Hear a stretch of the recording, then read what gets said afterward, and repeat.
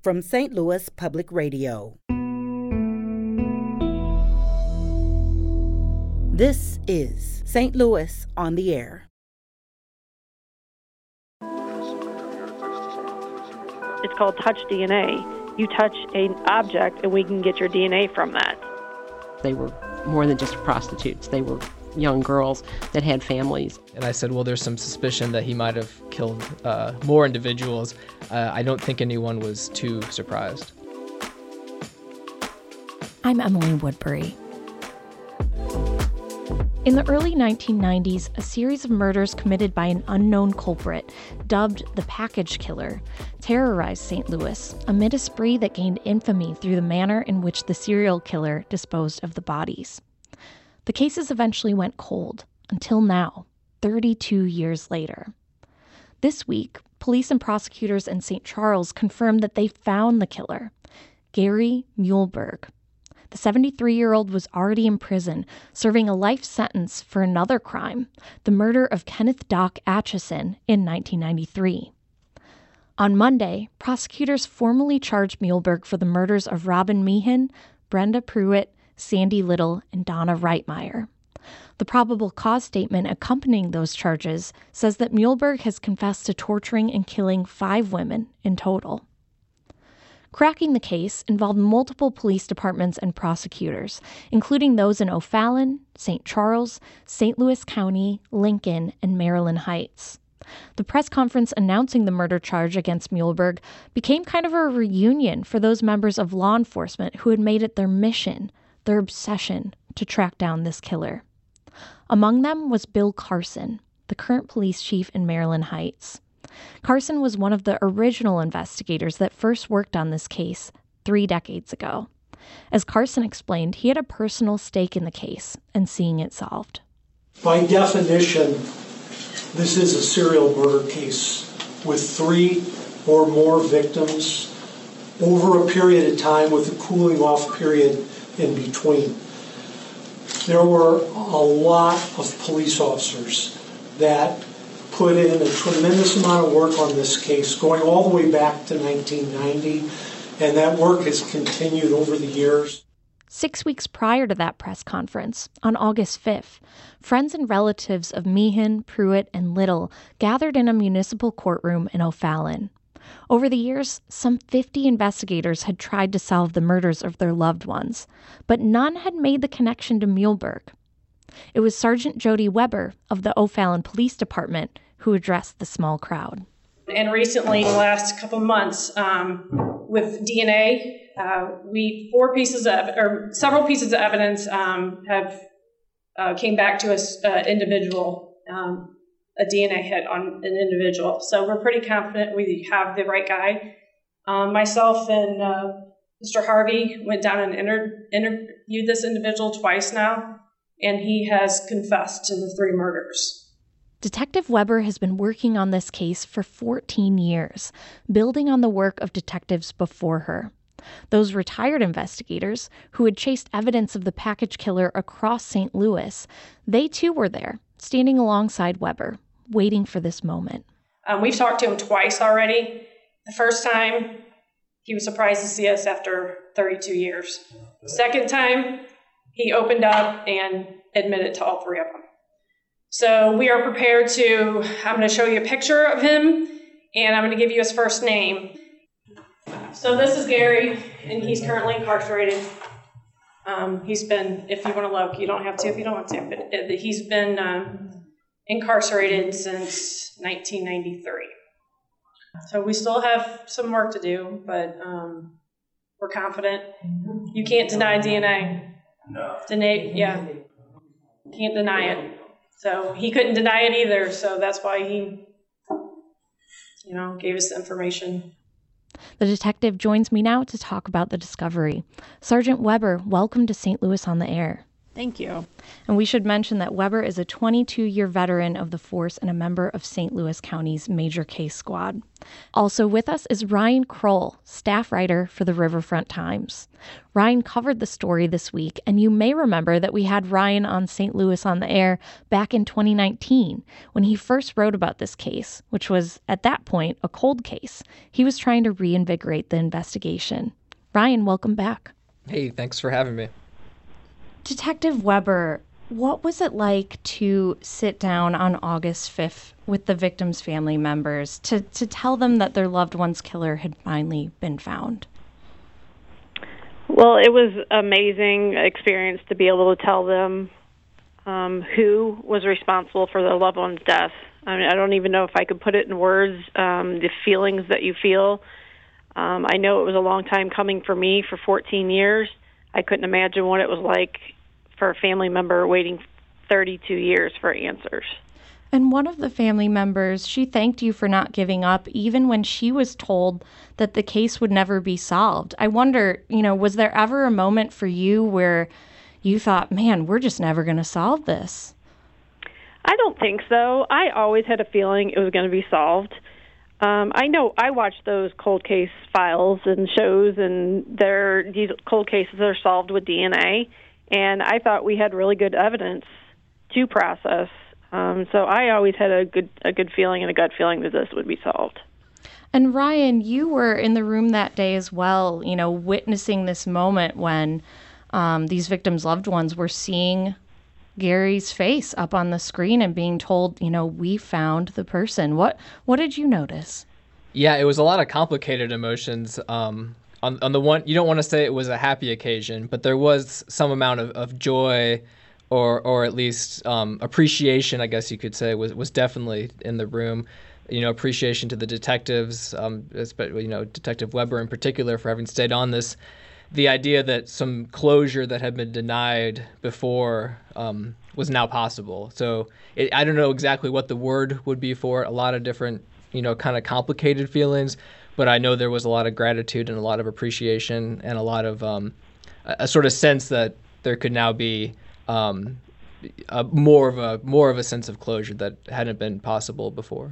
And that means so much for these families that have really experienced generational trauma, which you detail in your reporting, Ryan. You've been in touch with them over the last few years, and a lot of them are battling, addiction, anxiety, depression, paranoia, and I can guess that that's not going to stop with this, but maybe that closure does help with some of those traumas. Yeah, I would hope so. And one of the biggest things I learned just sort of getting to know these folks over the last few years is maybe we take this for granted or we don't always think about this, but whenever there is whenever the fabric of a family is torn apart, it has all these sort of downstream effects and these sort of downstream ripples caused by that central trauma that had in some cases for some folks been accumulating for 3 decades. So yeah, I suspect you're right. I hope you're right that now some healing can begin. So the thing about Gary Muehlberg is he is behind bars. He has been behind bars since he was sentenced to life in prison, and this was in 1995 for the murder of a man. And this murder didn't fit the same profile as the package killer murders a few years prior in the early 90s. Sergeant Weber, how did the victims' families, react to this aspect of the discovery that, the person who killed their loved ones has actually been behind bars for decades? I think on one hand, they were happy that there weren't any other victims after Doc Atchison. Then on the other hand, I think they questioned why it took so long to get a DNA hit with him being incarcerated and with the availability of his DNA. And talk a little bit about that. So his DNA was in the FBI's combined DNA index system. So why wasn't this discovery made earlier? Why now? Well, the changes in DNA and the advancements of DNA is how we recover it from a piece of evidence. It used to be just blood or semen. They could get DNA from that. Well, now they can get DNA from touch. It's called touch DNA. you touch an object and we can get your DNA from that. So just the technology has changed tremendously since that time. And talk a little bit about the other reasons this case ran cold. What made these cases, these murders, so hard to solve? The lack of physical evidence at the time. I mean, the one, Robin Meehan, she had the best evidence because she was only missing for 4 days before her body was recovered, where the other girls, they had been kept somewhere for a length of time and had decomposed. So therefore, there wasn't any physical evidence that they could get off of those. There were some similarities between the three, but that was the extent of it. The labs at those crime labs at those times could only say these hairs are similar. They can't say for certain that these hairs came from the same dog or whatever it might be. But today they can do that. And there were other things, too, like there was a fire in Gary Muehlberg's house in 1991 that might have destroyed some evidence. And, the bodies were spread across many jurisdictions. I heard that was part of the reason it was so hard to investigate as well. Sure. The first one, they didn't call out Major Case Squad, but with Brenda Pruitt and Sandy Little, they did call out Major Case. So you had the same investigators, for the most part, working on these cases throughout that time frame. But after that, it did go cold. They did have a really good, or what they thought was a really good suspect at the time, and they just couldn't put enough together to prosecute him. So there, the cases remain cold. Do you think that Gary Muehlberg being in prison was part of the reason he wasn't suspected? Because the murder that landed him there didn't match this kind of package killer murder type. Absolutely. I mean, his last victim was a male, and a male coming over to buy a car. So that did not fit at all with what we know about serial killers. So it threw investigators off. Obviously, if he didn't get caught for that or convicted of that crime, I'm sure we would have a lot more victims, and he might have eventually been caught, because I don't think he would have stopped killing the women that he killed. And his 1995 murder trial for the killing of Doc Atchison, that ended in a guilty verdict and a life sentence without parole, and it revealed so many disturbing things about this man. Ryan, when you spoke with us in 2019 about this case, you mentioned that there was a number one suspect. I think specifically the victim's family members were really sure it was this one person. You didn't divulge their name at the time, but I'm so curious now, was your hunch correct? Was the family member's hunch correct? Oh, no, it was not correct. Wow. That is for certain. Gary Muehlberg, I think, wasn't on anyone's radar at all until, this year. And a lot of folks had looked into the case in the last 32 years, so this was very much out of left field. At least that's my experience. Yeah, Detective, what's your reaction to that? Is that just kind of part of the process here, where people are suspected and people can be 100% sure, and then evidence comes out that blows all of that theory out? Sure. And I think when Ryan Kroll's speaking of the possible suspect that time, we're speaking of the same person. We've talked about this. Unfortunately, he was a good suspect at the time. There was a lot of circumstantial evidence that linked him to these cases. There again, that's why they could never prosecute him, because there just wasn't that one piece of evidence that they needed to do that. But no, Gary Muehlberg was never on anyone's radar. It's kind of scary to think about that he wasn't, though. We're talking this hour about the recent discovery of the identity of the package killer. This was a serial murderer that terrorized St. Louis in the early 1990s, known for the way that he disposed of his victims' bodies. And with me now are Detective Jody Weber of the O'Fallon Police Department and Ryan Kroll of the Riverfront Times. Ryan, you spent a long time in, the years you've been looking into this case. You've been talking with friends and family of the victims. What do we know about them? Well, what we know of the victims, first of all, they were all the four who have been identified were all mothers, Robin Meehan and Brenda Pruitt, or Robin Meehan was killed whenever she was a teenager. Brenda Pruitt in her early 20s, Sandy Little in her later 20s. I think Donna Reitmeyer was 40. So they had, a lot of time robbed from them whenever they were killed. And yeah, the folks that, the Meehans and the Littles in particular, they're kind of just like, I don't know, classic South City, St. Louis families with sort of deep roots in that part of town. A great sort of, I guess you could say, perseverance or a spirit, and in the Pruitts and as well.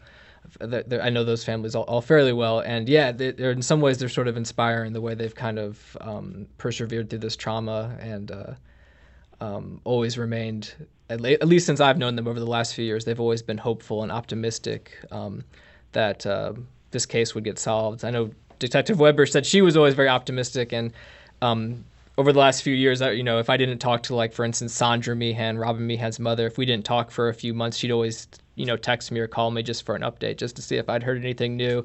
Same with a lot of folks in the Little family. They were always, keen to keep tabs on this, and there was always like an optimism and a hope that never quite died, even after all this time.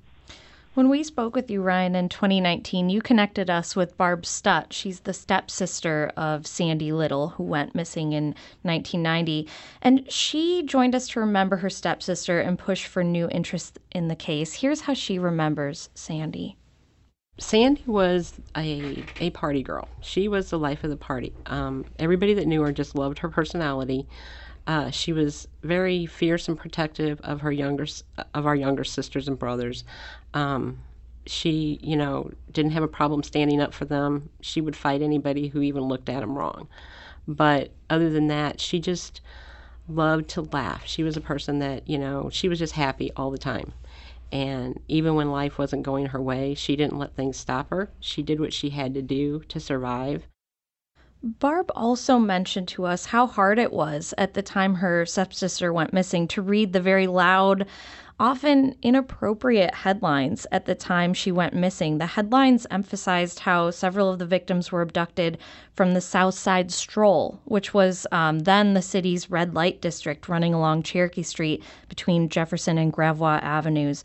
She worried that her stepsister's line of work in part played into why the case went cold for so many years. They were more than just prostitutes. They were young girls that had families and had children and had people that cared about them. And, they deserved to find justice.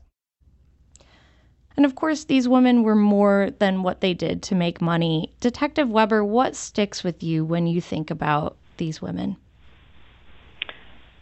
Well, they're all mothers, first and foremost. I'm a mother myself, and that's the first thing that came to mind for me. I don't hold anything against them for what they did for a living. They did what they had to do to survive and support their children. I can tell you one emotional moment for me during all of this was meeting Chris Day, the son of Sandy Little.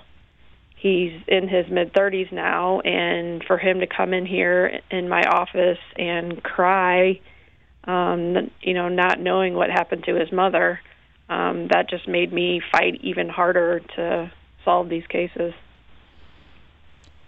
Ryan, what did you learn from the people who knew this murderer? You write that a couple people described Gary as a narcissist, a stalker, a creep. Did people see him as a danger at the time? Yeah, I talked to maybe, 4 or 5 individuals who knew him. None had particularly good things to say about him. I talked to his ex-wife, although she had a more neutral feeling about him, to be honest. Said he was just fine as a husband and a father, although he had after they got divorced, he had he was pretty disinterested in raising his kids, she said.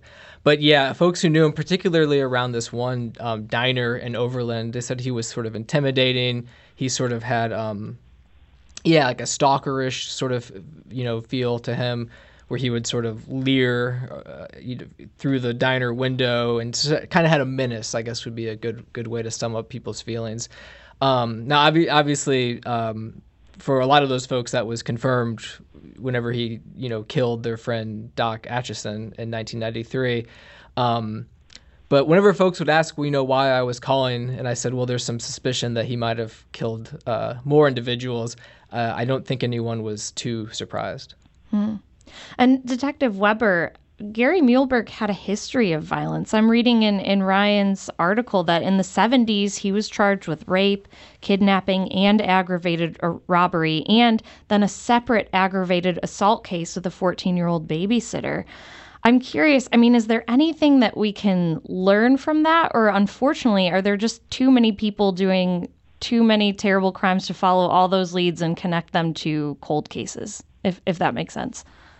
Sure. That happened in another state, so we would have not even known about that with Tim moving here later in life. Unfortunately, nothing in those types of cases would have, even linked him to the things he later did to these women. Well, Detective Weber, in the early 90s, it was thought that the package killer killed just 3 women, Robin Meehan, Brenda Pruitt, Sandy Little. But this investigation includes the disappearance and murder of Donna Reitmeyer as well. And Muehlberg told you that there is a 5th victim, a woman he killed in early 1991. What did he tell you when you talked with him about this? Well, he actually had written me a letter confessing to those 2 murders. He did not obviously name anybody by name, but the circumstances that he wrote in the letter, I knew immediately that the one was Donna Reitmeyer. They suspicioned that she was related to the other 3 girls and connected to them, but they could never say for sure. So I knew immediately it was her. And then the other one, obviously we went back down and asked him for more details. He couldn't give a whole lot more details other than the 5th unidentified victim. He said she was kept in that barrel for an extended period of time behind his residence. So she was pretty decomposed, is what he's saying. But she was in a metal barrel, and it had a tight lid on the top. So I don't know how much, if anybody would have run across this barrel, that they would even know what was inside. But he said he left it in a self-serve car wash on Natural Bridge. So we have not been able to tie that unidentified victim to any police report at this point. Is this your next focus now? You're going to be digging into this to try to figure that out? Absolutely. We have tried everything so far that we can think of to do. There's a couple other things that we're still looking at, but we do need the public's help. I've said this before. If anybody has any information or that sounds familiar to them at all, a woman in a barrel in a car wash, we would like to hear from them. And do you expect Gary to work with you as you look into this case moving forward? You have this kind of unique relationship with this killer where you have to kind of work with him in order to get the information you need to solve these cases. Certainly. I think we do have a good rapport, or at least we did. I don't know how he feels about me now that it's on out in the news and on the media, but I'll find out next week. What to you are some of the biggest takeaways from this story? Well, from an investigator standpoint, my big takeaway is for any investigators out there, don't give up. Pick up those old cases and see what you can do with it and get all the evidence tested. I think there's a lot of cold cases out there still that we can solve with physical evidence.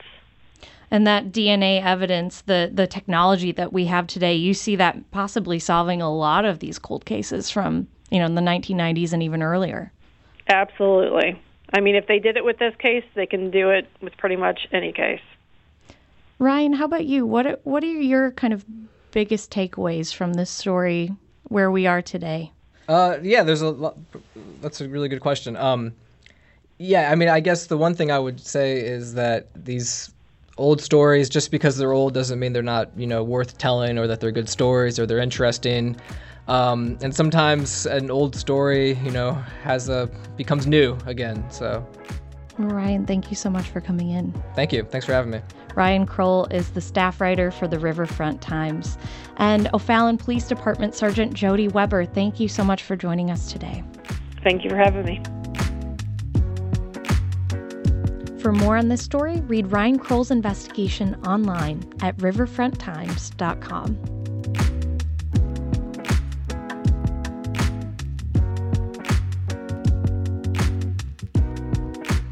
This episode was produced by Danny Wissentowski. Audio engineering and podcast design by Aaron Dorr. Our production intern is Avery Rogers. Our executive producer is Alex Hoyer. St. Louis on the Air is a production of St. Louis Public Radio. Understanding starts here. Our podcast proudly supports St. Louis artists by using music from Life Creative Group.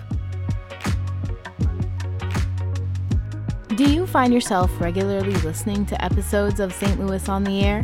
Suggest us to a friend you think might enjoy our conversations, and leave us a review and rating on Apple Podcasts on the App Store. It's the simplest way to help people discover our show. Thank you. St. Louis Public Radio is a member-supported service of the University of Missouri St. Louis.